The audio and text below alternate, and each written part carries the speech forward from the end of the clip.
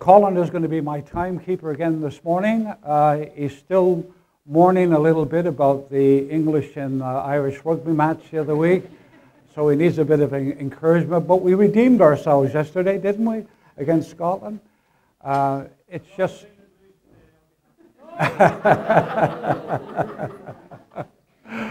Okay, all right.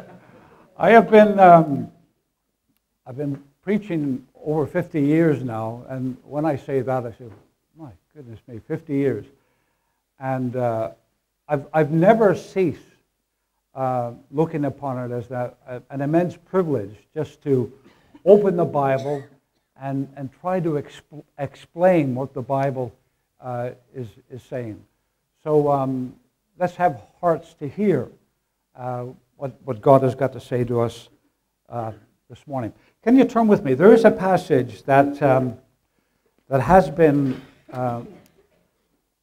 with me for quite a while now. Ephesians chapter 4. Ephesians chapter 4.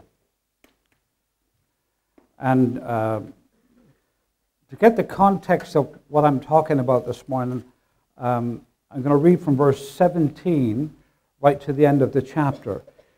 Ephesians chapter 4, from verse 17 to the end of the chapter. Some of it doesn't make very pleasant reading, but it's in God's Word, and it's there for a reason, and so we need to take on board what it is saying to us and how we apply it in our lives today. Is everybody happy? Not cold or anything like that? Good. Well, snuggle up with somebody, or I don't know.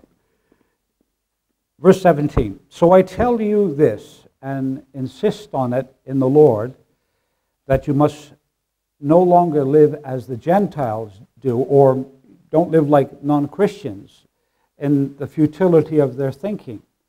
They are darkened in their understanding and separated from the life of God because of the ignorance that is in them due to the hardening of their hearts. Having lost all sensitivity, they have given themselves over to sensuality as to indulge in every kind of impurity with a continual lust for more.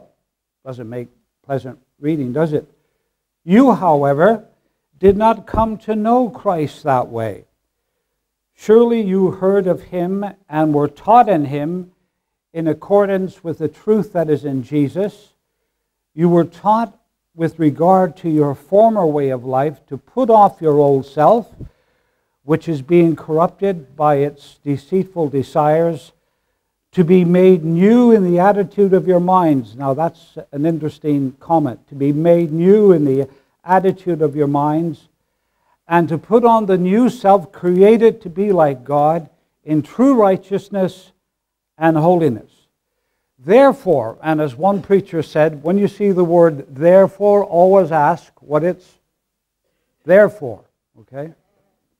Therefore, each of you must put off falsehood and speak truthfully to his neighbor, for we are all members of one body. In your anger, do not sin. Do not let the sun go down while you're still angry, and do not give the devil a foothold. He who has been stealing must steal no longer, but must work, doing something useful with his own hands, that he may have something to share with those in need.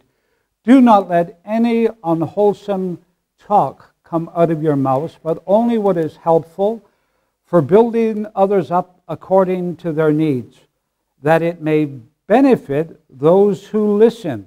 You may recall that Carl spoke on this verse of Scripture a few weeks back.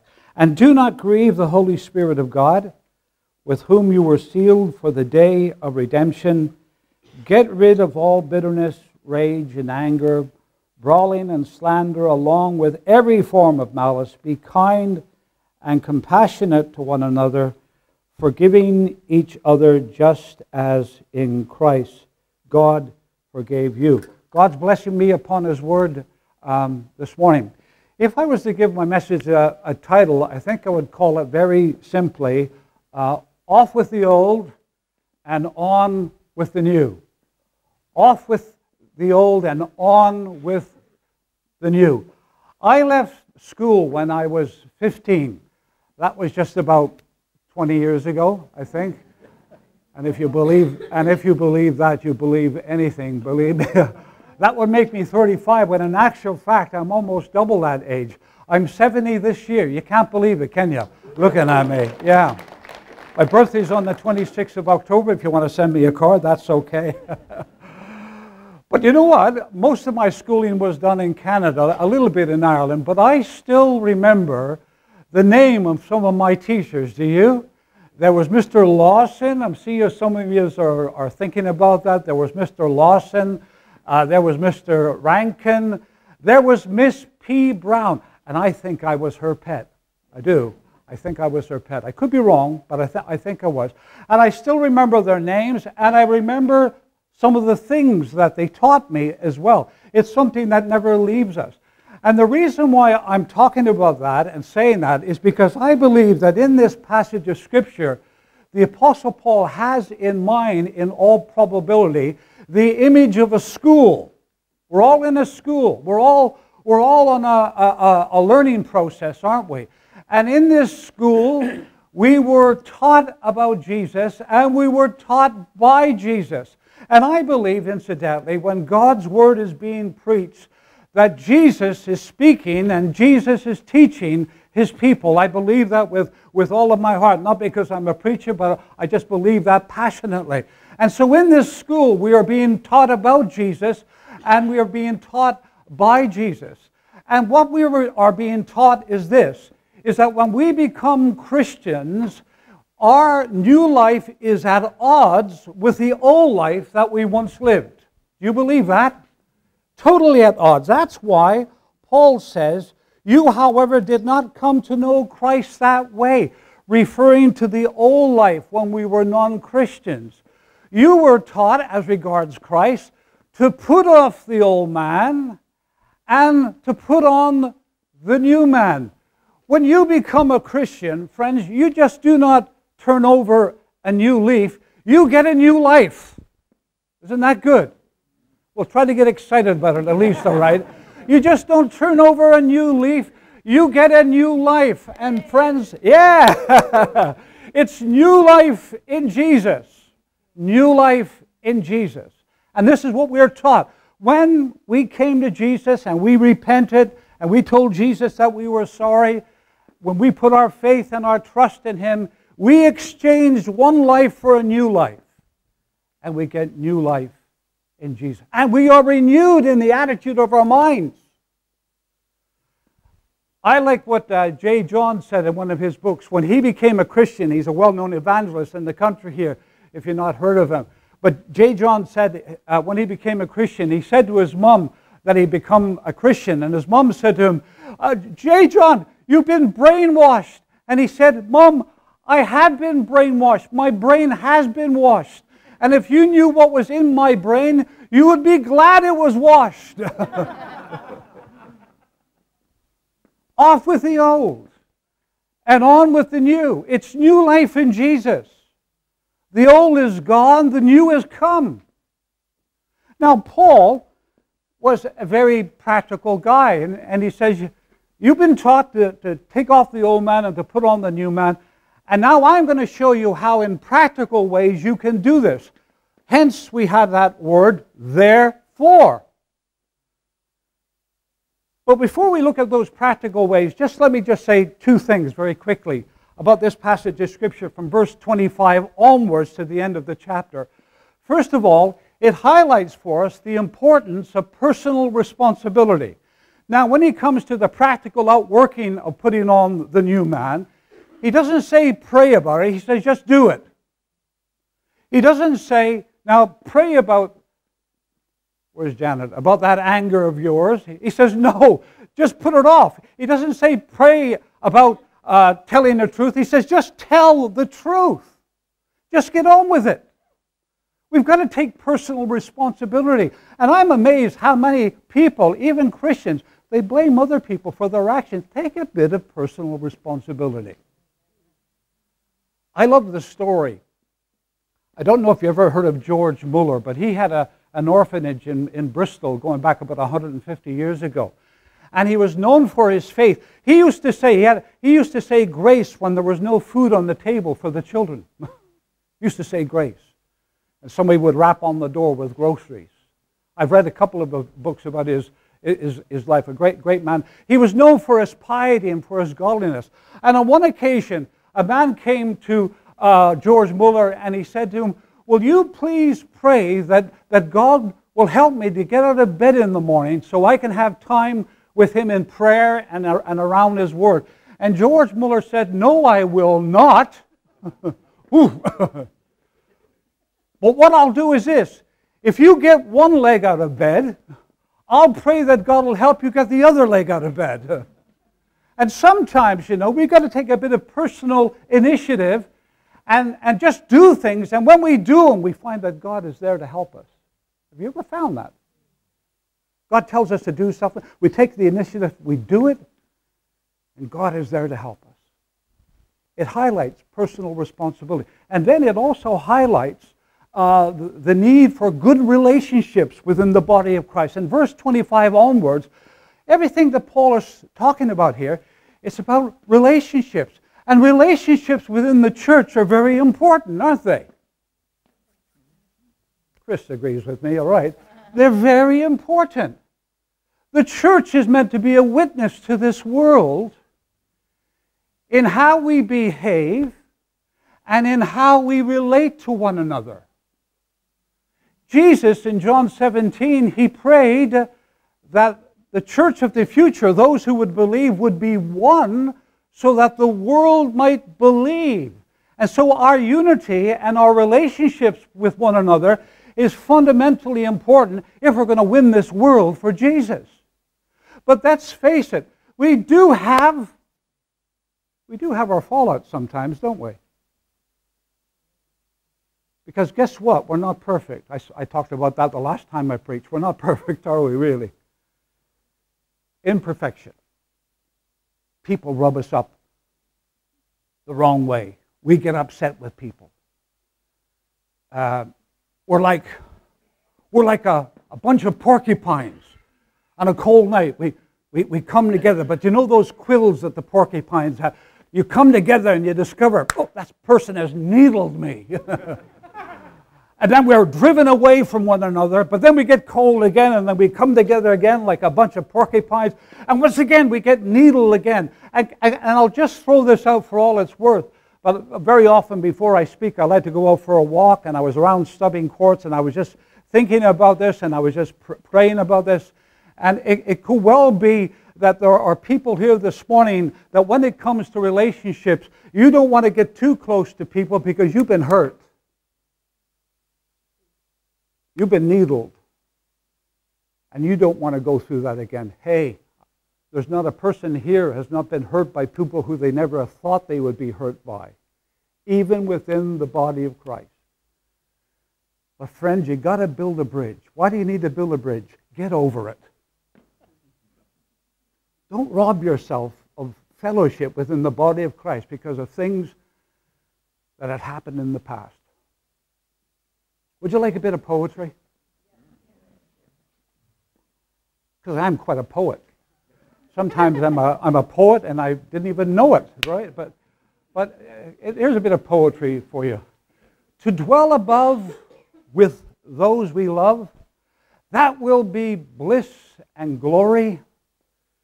To live below with those we know, well, that's another story.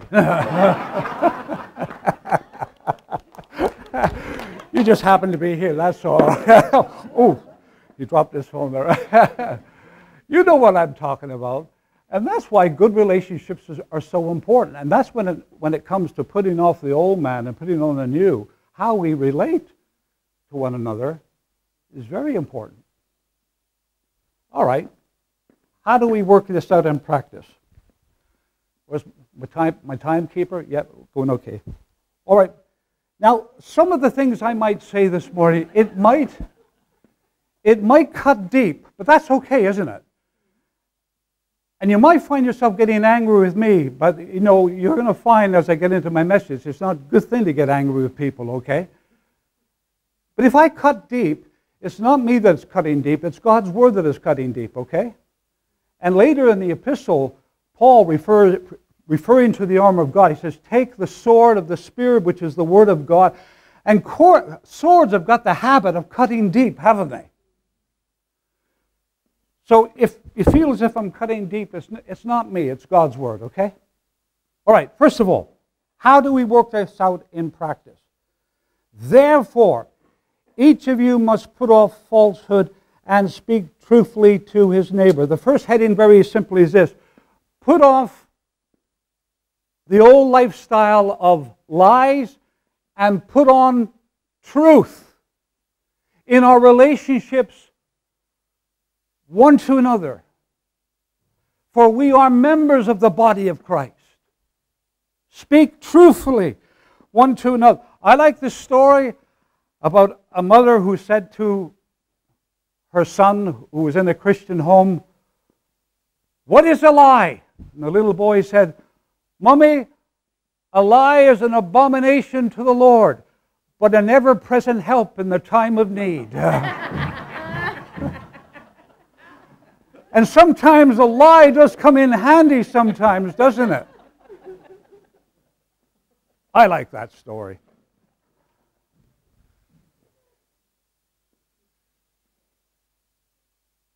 A lie is when we deliberately try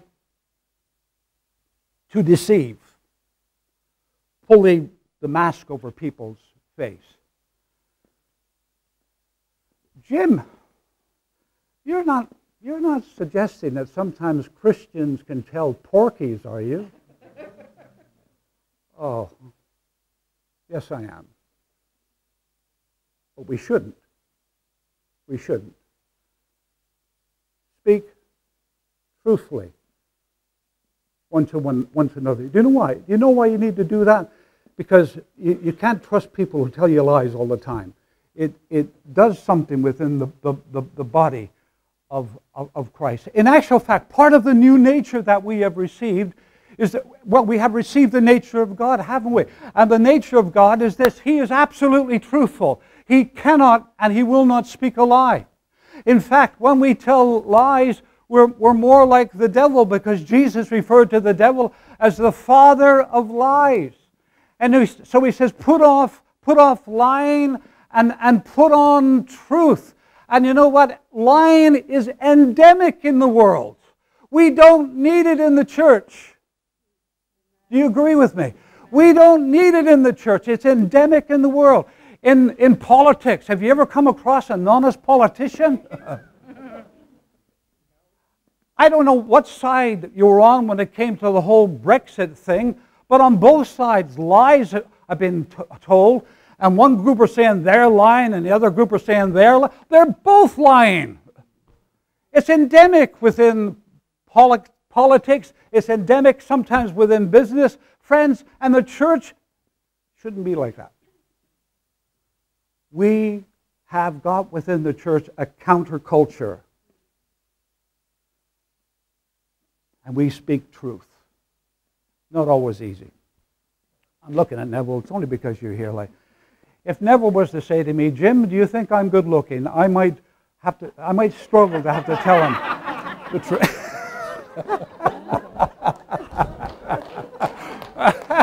I'm sorry. Next time I preach, no one will be sitting along here, will they?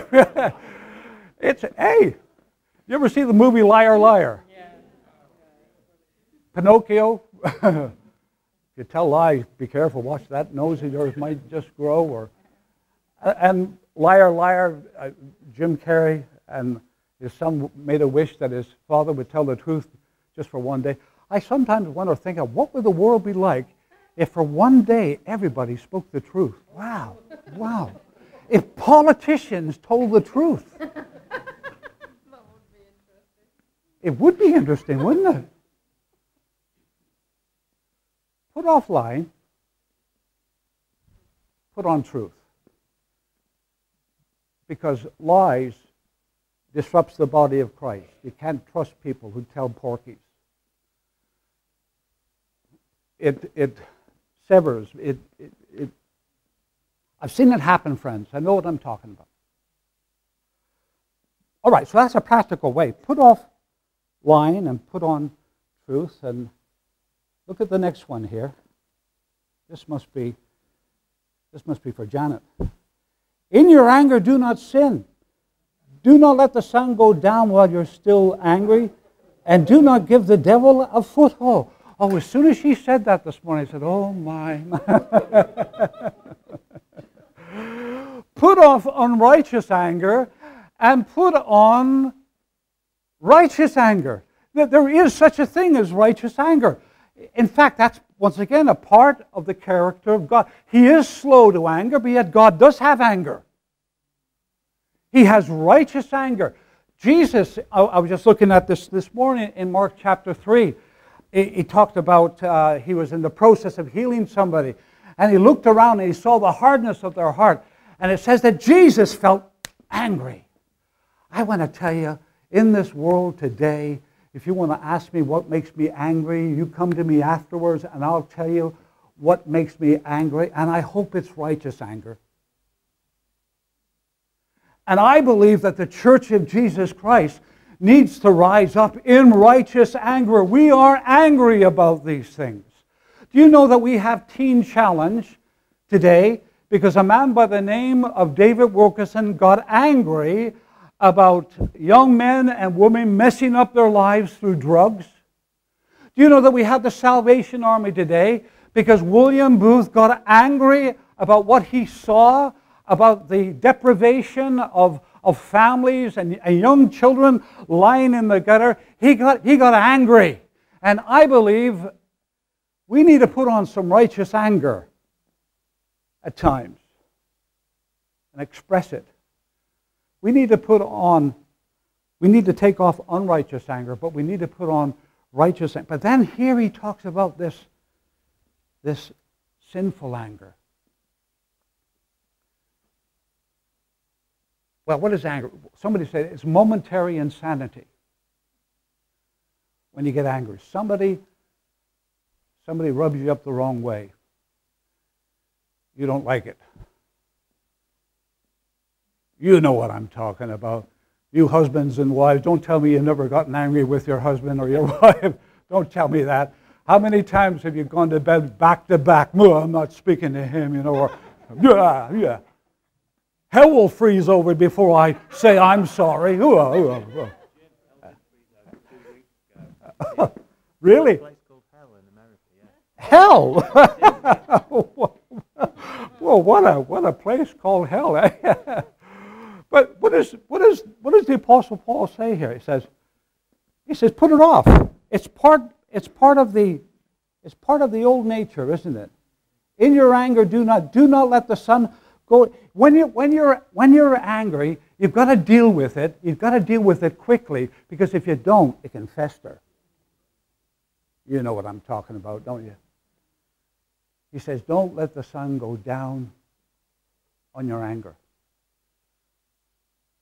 Jesus referred to it in the Sermon on the Mount. He says, deal with things quickly.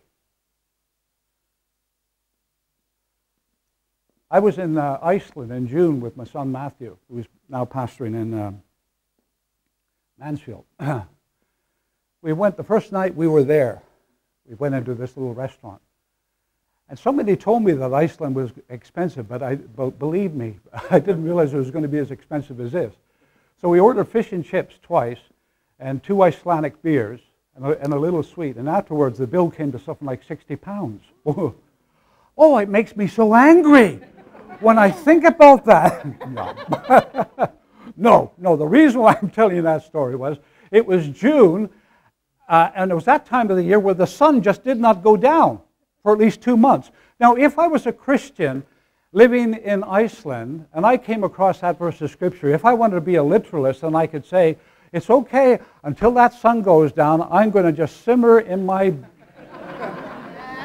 for the next 2 months, I'm going to be angry with that person. No. What Paul's saying is just deal with it quickly. Don't let it fester. One version says, don't go to bed angry. Deal with things quickly. Somebody is annoying you in the church, deal with it quickly. They've hurt you. Deal with it quickly. Don't give the devil a foothold. Did you realize that the devil is always looking for a spark of anger, and when he sees it, he'll fan the flame? And when anger is there, we need to extinguish it, because if we don't, then the devil's going to blow on it. So let's go on quickly. Put off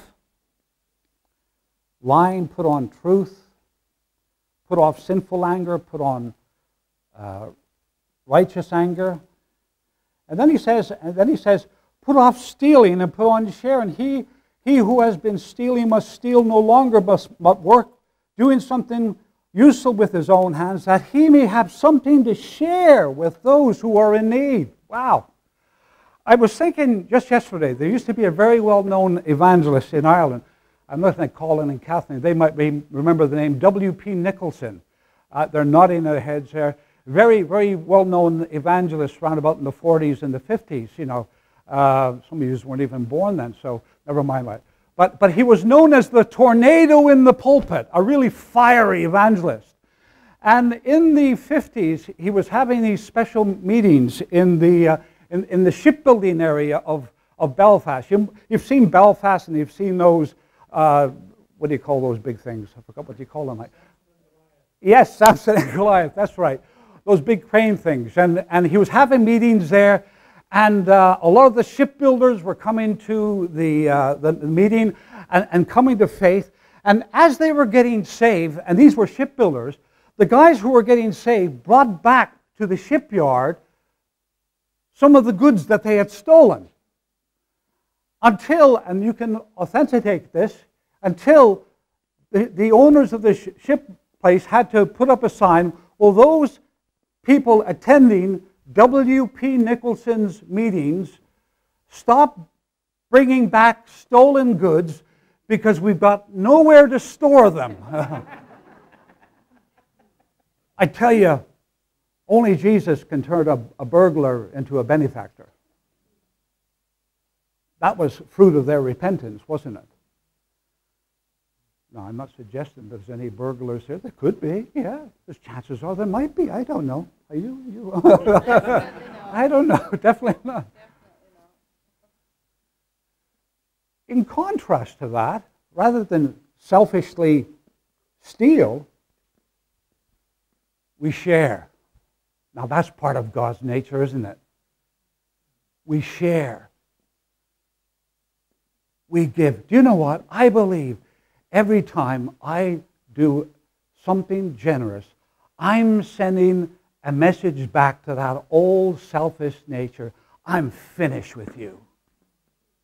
So come on. I know this has been encouraged in the church by many preachers, but I would encourage us all, just be generous. Generous to those within the, not just even within the body of Christ, but outside of it, just to be generous.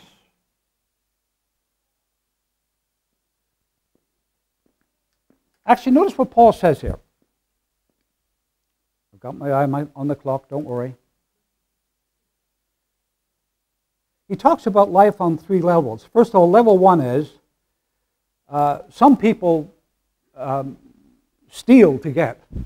Nobody here, of course. And then secondly, some people live on level two. They don't steal to get, they work to get, which I would imagine most of us do that, don't we?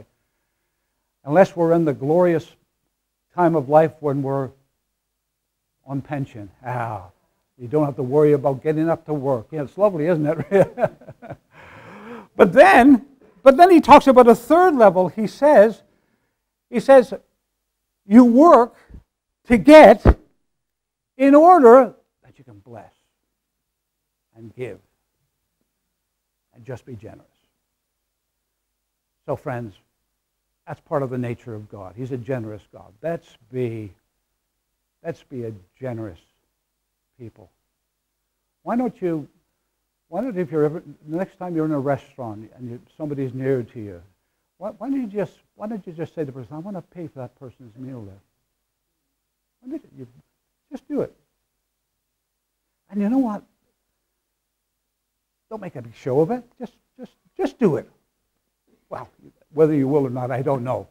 But I found it. I just want to be like my God. I just want to be generous.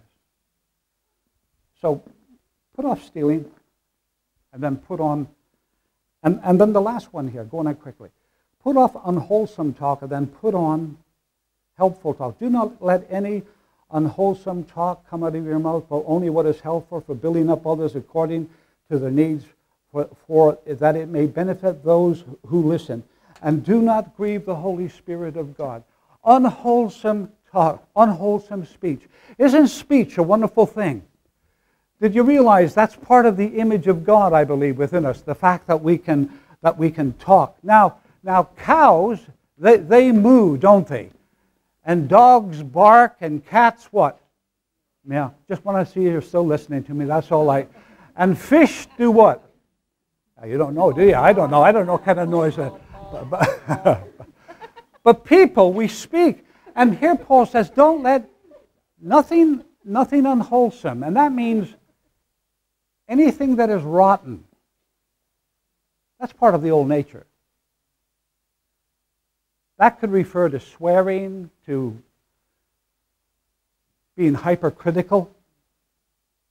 It could be referring to backbiting, borderline jokes.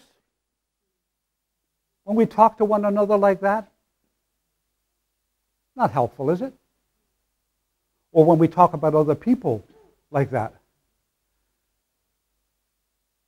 Nobody likes to joke more than Jim McGlade. In fact, I have to tell you, humor has carried me over these last few years. It's been my salvation at times. Will I tell you my latest joke that came through? Would you like to know it? Yeah. David Hasselhoff. You know David Hasselhoff? I never watched the program Knight Rider, or what was the other one? Baywatch. Well, David Hasselhoff, he walked into this bar and he orders a drink, and the bartender says, Mr. Hasselhoff, it's wonderful to see you here. It's wonderful. And David Hasselhoff says to the bartender, just call me Hoff. And the bartender says, no hassle. No. So, all right. It's the way I tell him. Let me tell you something. I was with a good friend in Rugby just a few weeks ago. He's 80 now. He's been in pastoral ministry for years. And to this very day, he suffers as a result of things that were said to him. Now, that's not a laughing matter, is it? After all these years, somebody has said something, oof. And he's still struggling with it. No wonder the Bible says the power of life and death are in the tongue. So be careful. Let's not say things that are hurtful. Let's say things that are helpful. Hey, you're doing a great job. Hey, come on. You're going to do brilliant. Let's encourage one another by our words, not discourage one another by unwholesome speech. Paul, he concludes this, and he says, put off, he says, bitterness and rage and anger and brawling, and then put on be kindness, compassion to one another, forgiving each other. It's wonderful. It's put off the old and put on the new. Let me give you one illustration, and then I'm going to... I'm up for time, Colin. Okay? Still within the 30 minutes? Oh, I might as well carry on then. Eh? Almost there. Okay. Imagine you're in the garden on a hot summer's day, all right? And I don't like gardening. If anybody wants to come and do my garden, please just, I'll accept it with grace, But, you've cut back the bushes and you've done the law, and you're hot and you're sticky, and you decide, I'm dirty, hot, and sticky, so I'll go and have a shower. And so you go to the shower and you strip off all those dirty clothes, those dirty, sweaty clothes, and you cast them to one side, and you get into that shower, and it's just wonderful, isn't it? And then when you come out of that shower, what do? Well, you put on those old dirty clothes again, don't you? No.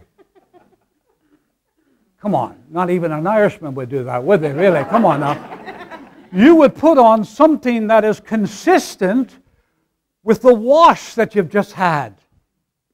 I feel lovely, and I'm not going to put on those old garments again. I'm going to put on something that is consistent with that shower that I've just had. And guess what? We've been renewed in Jesus. We've been cleansed. We've been washed. And now that we've been washed, we need to put on things that are consistent with the experience that we have had of being washed. So I'm going to end with these words, and I'll hand back to Janet. It's off with the old and on with the new.